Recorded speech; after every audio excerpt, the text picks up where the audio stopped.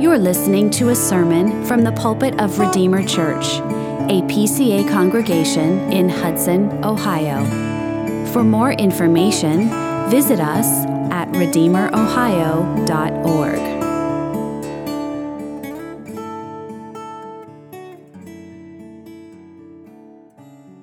Well, if you would turn with me in your Bibles to the book of Acts, chapter 17.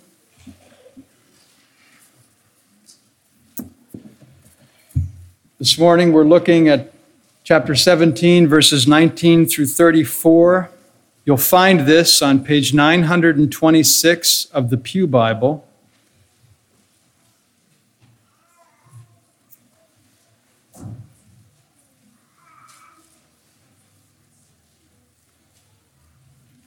Acts chapter 17, verses 19 through 34, page 926.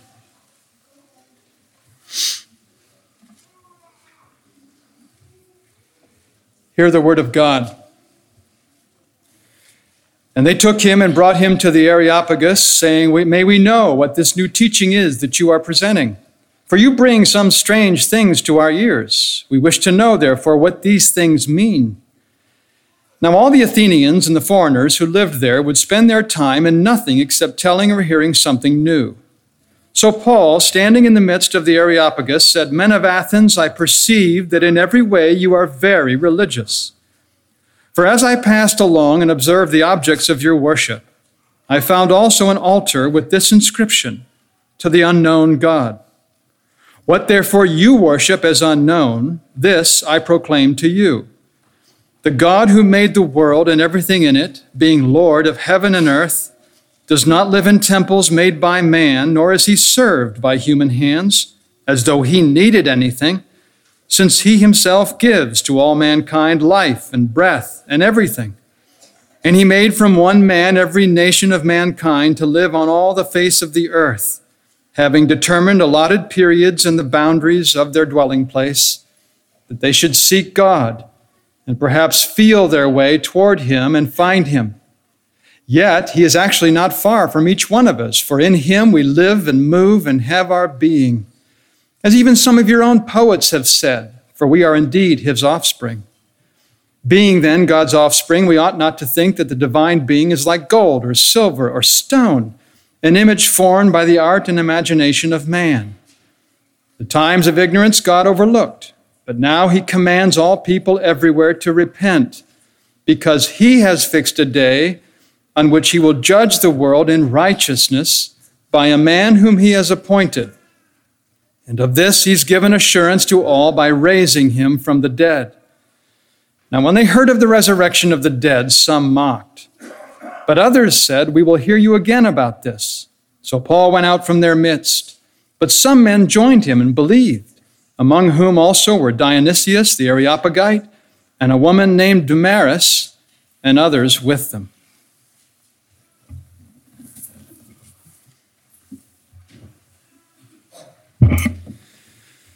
Well, as we've seen before, Athens was the most important cultural center in the entire Roman Empire. Not only was it inhabited by the best and the brightest, but it was also full of idols. So the greatest center of learning could not deliver them from spiritual darkness. For all of their sophistication, those Athenians were ignorant of the true God.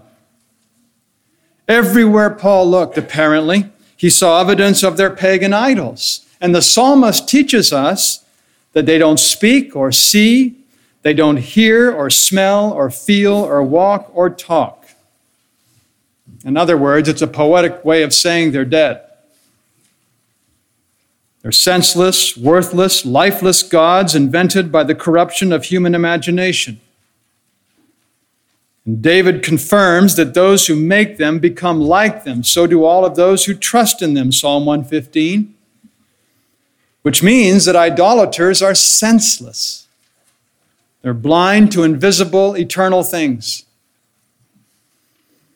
They have no spiritual life. And to use the phrase of the apostle, they're dead even while they live. And this was the reason why God sent Israel into exile. Jeremiah refers to their idolatry in the passage that was read, because the first and the foremost commandment strictly forbids the sin of idolatry. You shall have no other gods before me. Those words "before me" are significant because, of course, the Lord knows everything and he sees all things, but he takes special notice of, and he is much displeased with the sin of having any other God. He made us physically to live in the light and heat of the sun, and you take away that sun and we grow sick and we die. And he made us spiritually to live in the light and heat of his word, and you take away this word and we get sick and we die. And for generations, the Gentile world lived in darkness without restraint because God gave them up in the lusts of their hearts to impurity, to the dishonoring of their bodies among themselves because they exchanged the truth about God for a lie and worshiped and served the creature rather than the Creator who is blessed forever. There's nothing new under the sun. You think today is corrupt? Every age is corrupt. It's an awful judgment to be given over to oneself and to live in darkness.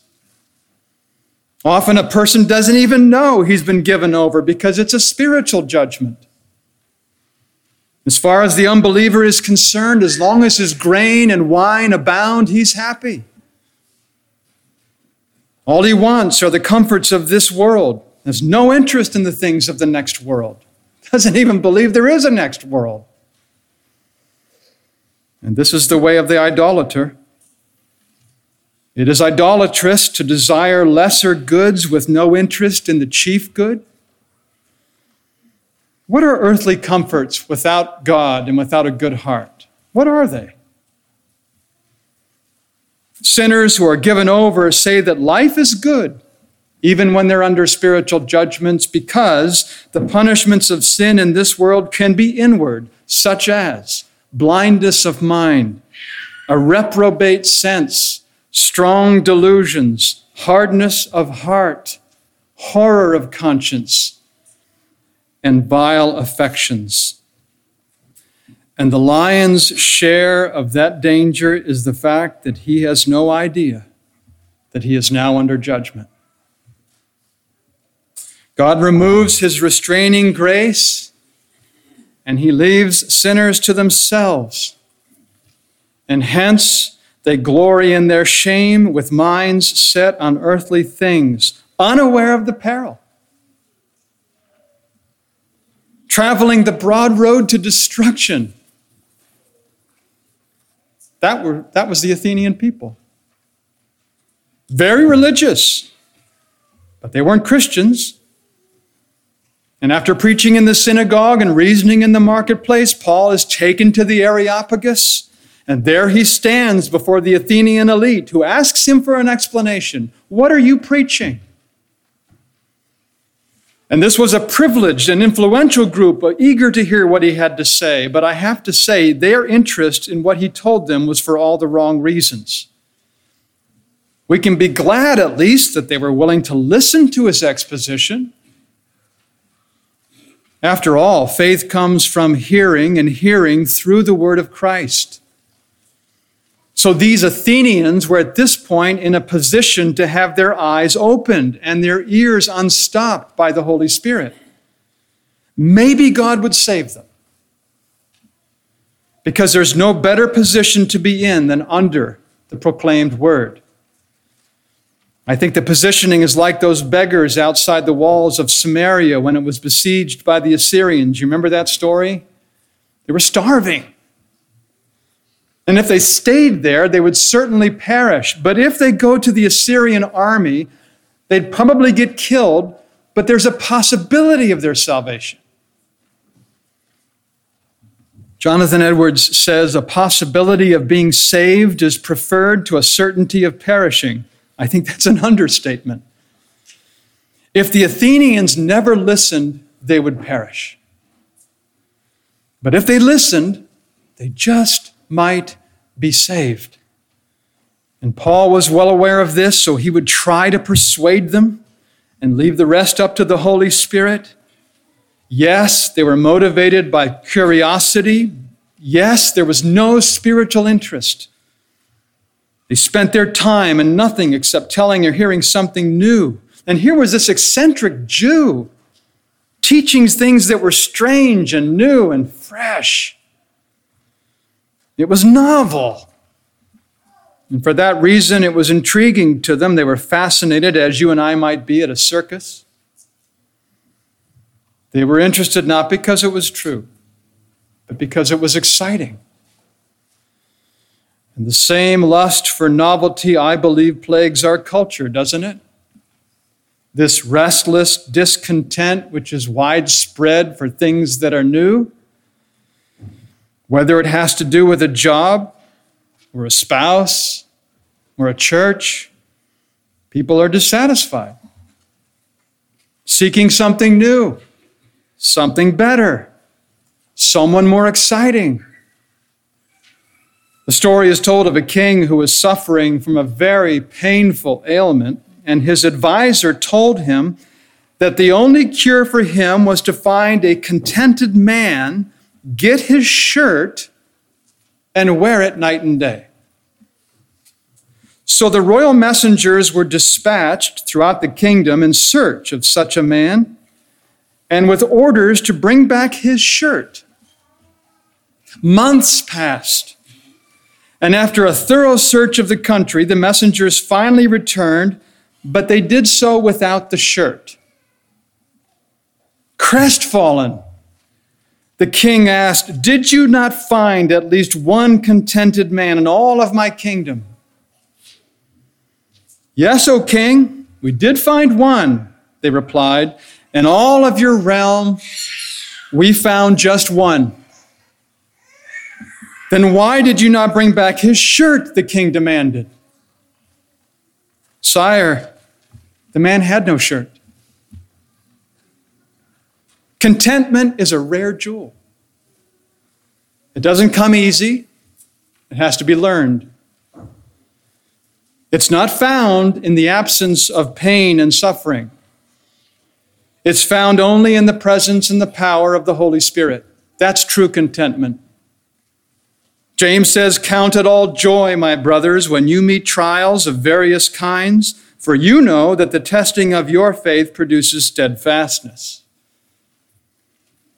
True contentment, dear friends, is a gift of God's grace, and there are so many who will never be satisfied. Solomon says, "Sheol and Abaddon are never satisfied, and never satisfied are the eyes of man." You know something? Death devours millions, and death is never full. Sin is insatiable, and it always craves more. And as long as man seeks satisfaction in earthly things, he will never find it. It is said of Alexander the Great, the general of that Greek army, that he wept when he had conquered the entire known world because there were no more worlds for him to conquer. He then thought that his life was pointless.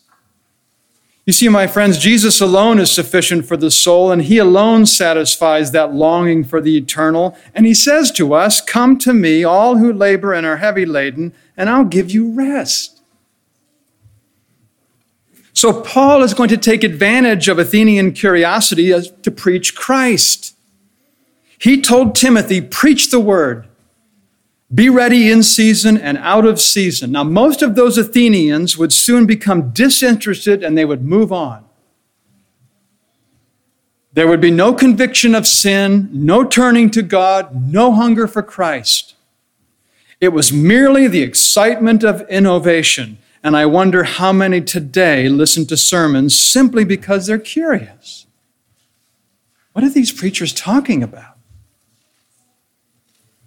True, some of them might be awakened by the Spirit and be born from above, their eyes opened, their ears unstopped, their hearts strangely warmed.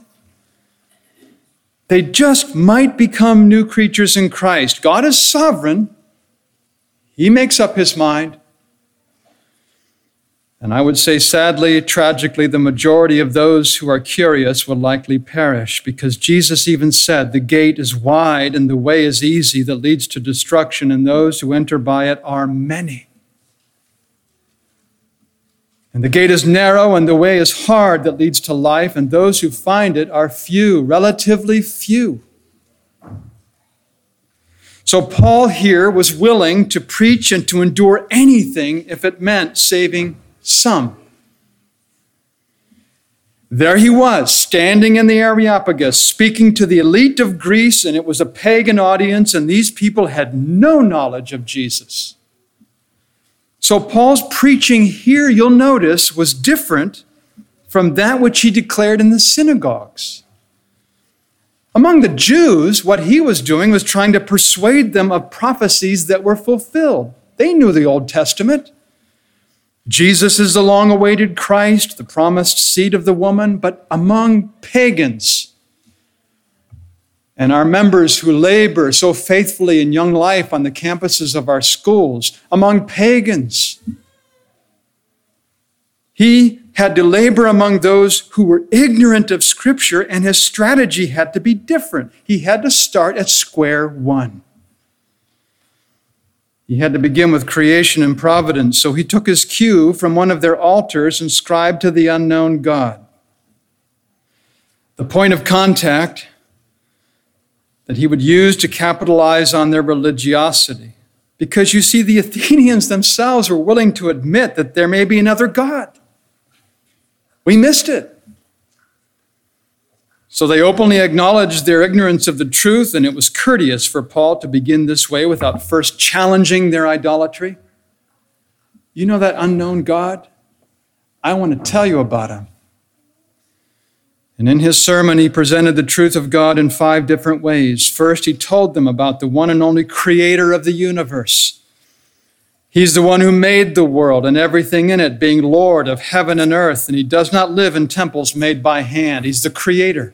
Number 2, he identified this same creator as the sustainer of life. He's not served by human hands as though he needed anything, because he himself gives to all mankind life and breath and everything. He preserves and governs every creature made and every atom created. Third, he highlighted the fact that God reigns as ruler over all the peoples. He made from one man every nation of mankind to live on all the face of the earth.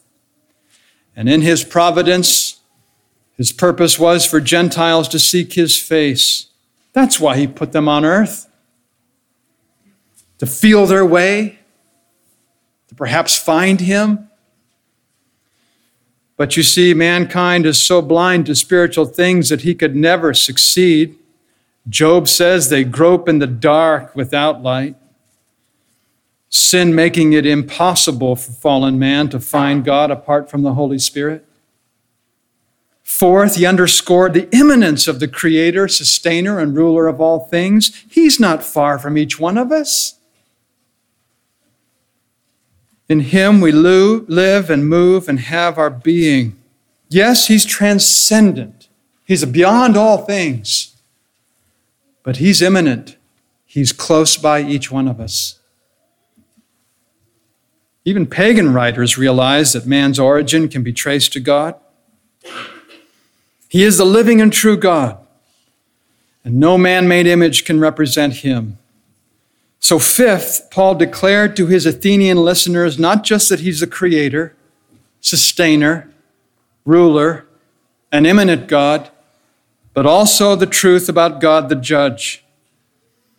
He's fixed a day on which he'll judge the world in righteousness by a man whom he has appointed, and of this he's given assurance to all by raising him from the dead. You see, these pagan peoples, sadly, were ignorant regarding the truth about God and Christ and the final judgment. And God overlooked it. He didn't excuse it, but he didn't judge it then as it deserved. But now, because of the certainty of impending judgment, he commanded all people everywhere to repent. It's a call for everyone to turn from sin and to turn toward Jesus. That's repentance. It requires a change of mind and heart. It involves grief and hatred for sin. It also demands a sincere and humble trust in the crucified Jesus, because it is in him, and him only, that God extends mercy to sinners. Isn't that a wonderful thing? That he extends mercy, sparing us from what we deserve? Because apart from Jesus, nobody can stand before this God in the judgment. And there are 5 features of that final judgment to which he refers in his sermon. Let's review them. First, he highlights the very fact of judgment. He will judge the world. It's absolutely certain. History will conclude with final judgment. And there are all kinds of people who scoff at this. The Athenians probably did. It's true in our day. Scoffers will come in the last days with scoffing, following their own sinful desires, and they'll say, "Where is the promise of his coming?" I heard Christopher Hitchens on YouTube say that very thing. Where is the promise of his coming? Ever since the fathers fell asleep, all things are continuing as they were from the beginning of creation. But everyone without exception will stand before God at the end of time.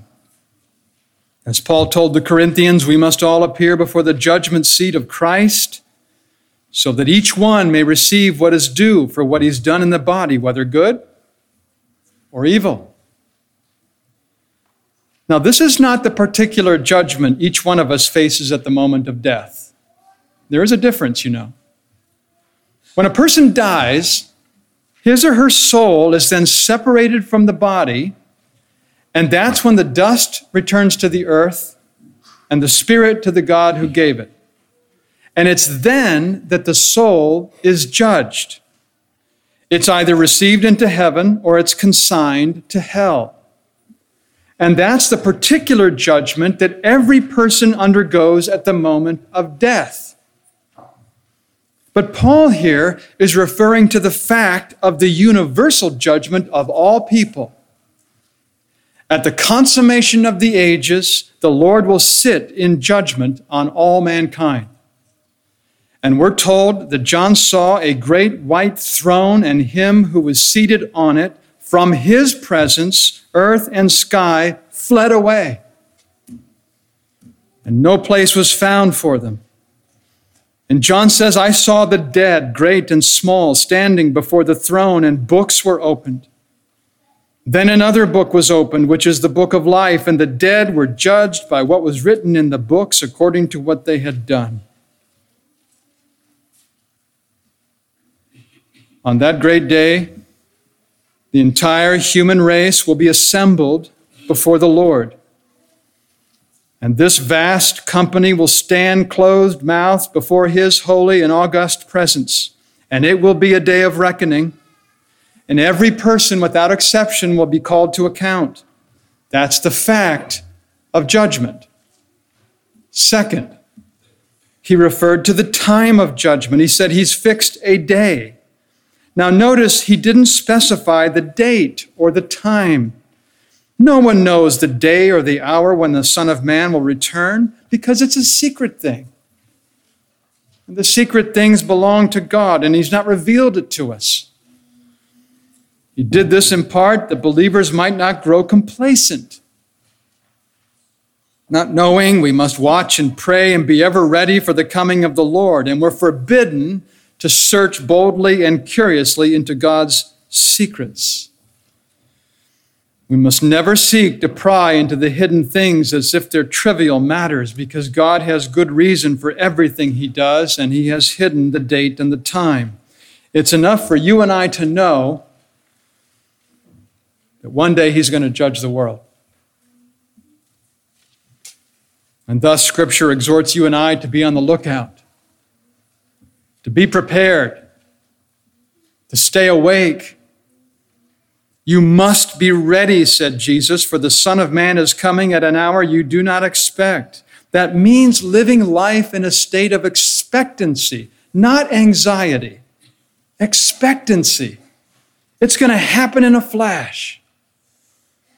Those who are careless and negligent will be like the foolish virgins whose lamps went out.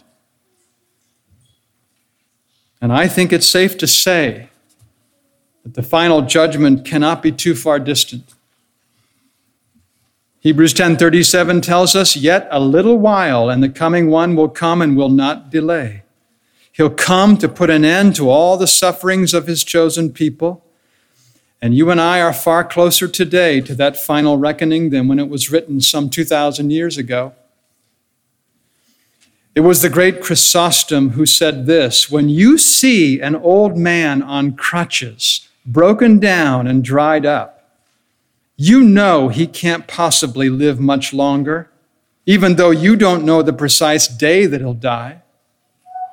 Similarly, the world is, as it were, on crutches, somewhat broken down and dried up, and that means it cannot be long before Christ returns.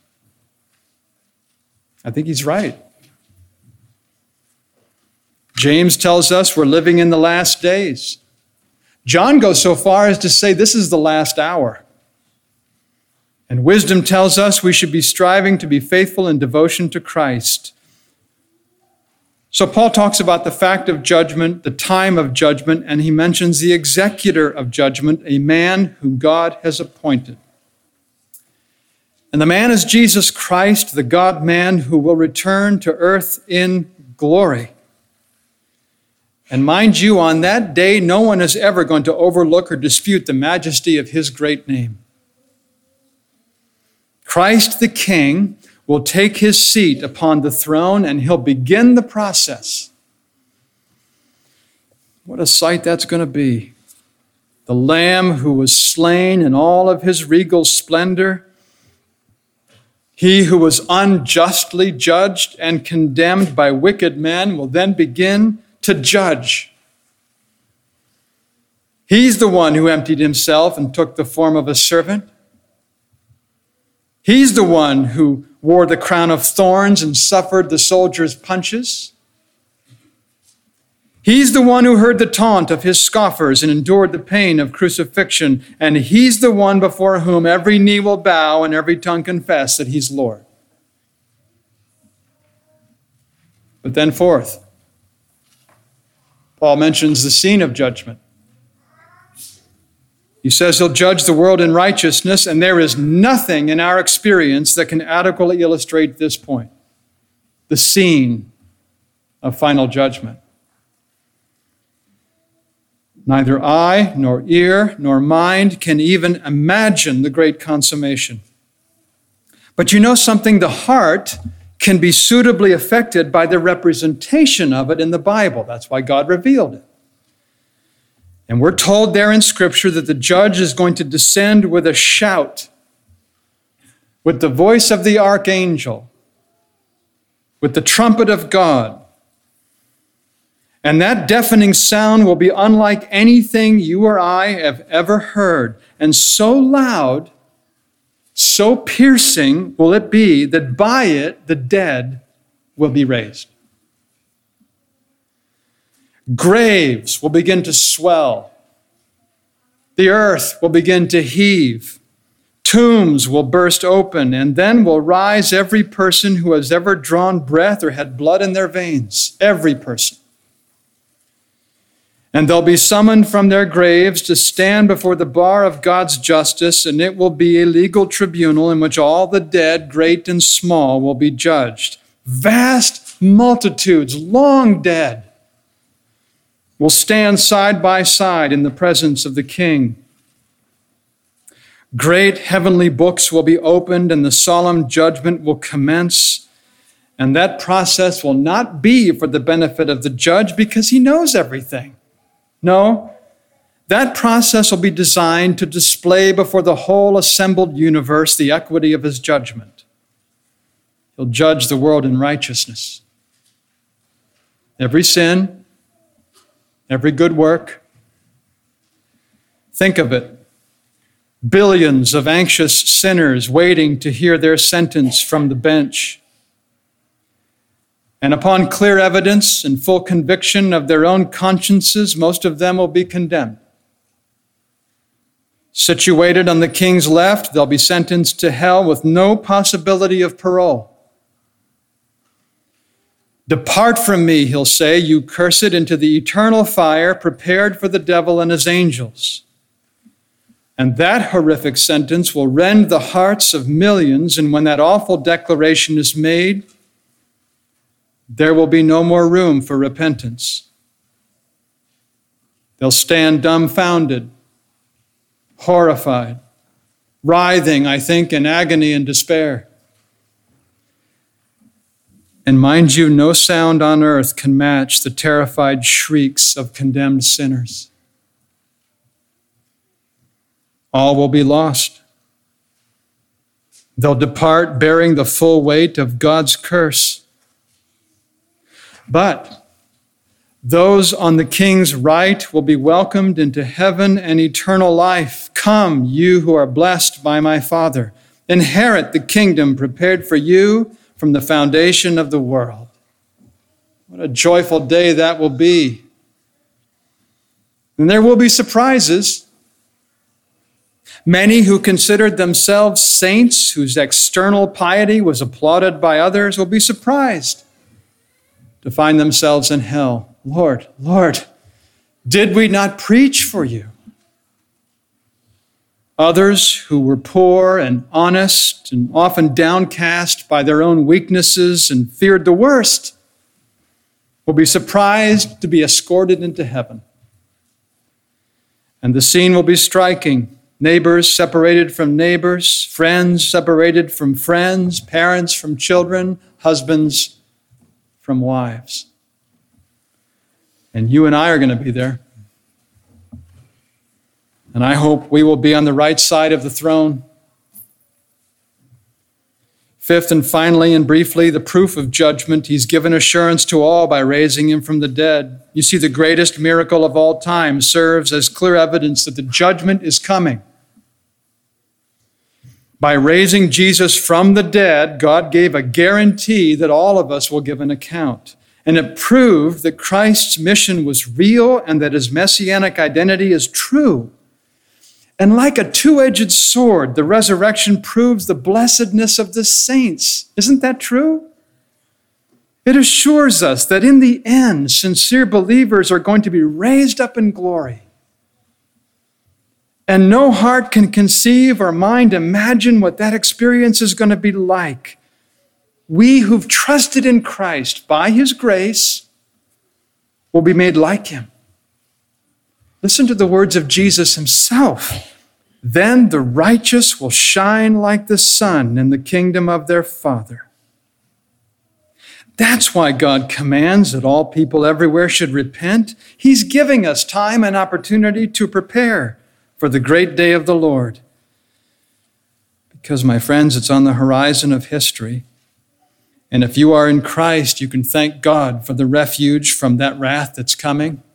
But if you are not in Christ, now is the day of salvation, and don't miss the opportunity. Today is the day of salvation. What a gracious opportunity it is. May all repent and believe to the salvation of their souls. Amen. Let's pray together. Father, we thank you for this amazing sermon that Paul preached in the Areopagus. It's sobering, and yet it's merciful in its warning. And we're grateful for the offers of forgiveness and grace in Christ Jesus that you give us in the gospel. And we pray that all of us might trust in Christ to the salvation of our souls. We pray this in Jesus' name. Amen.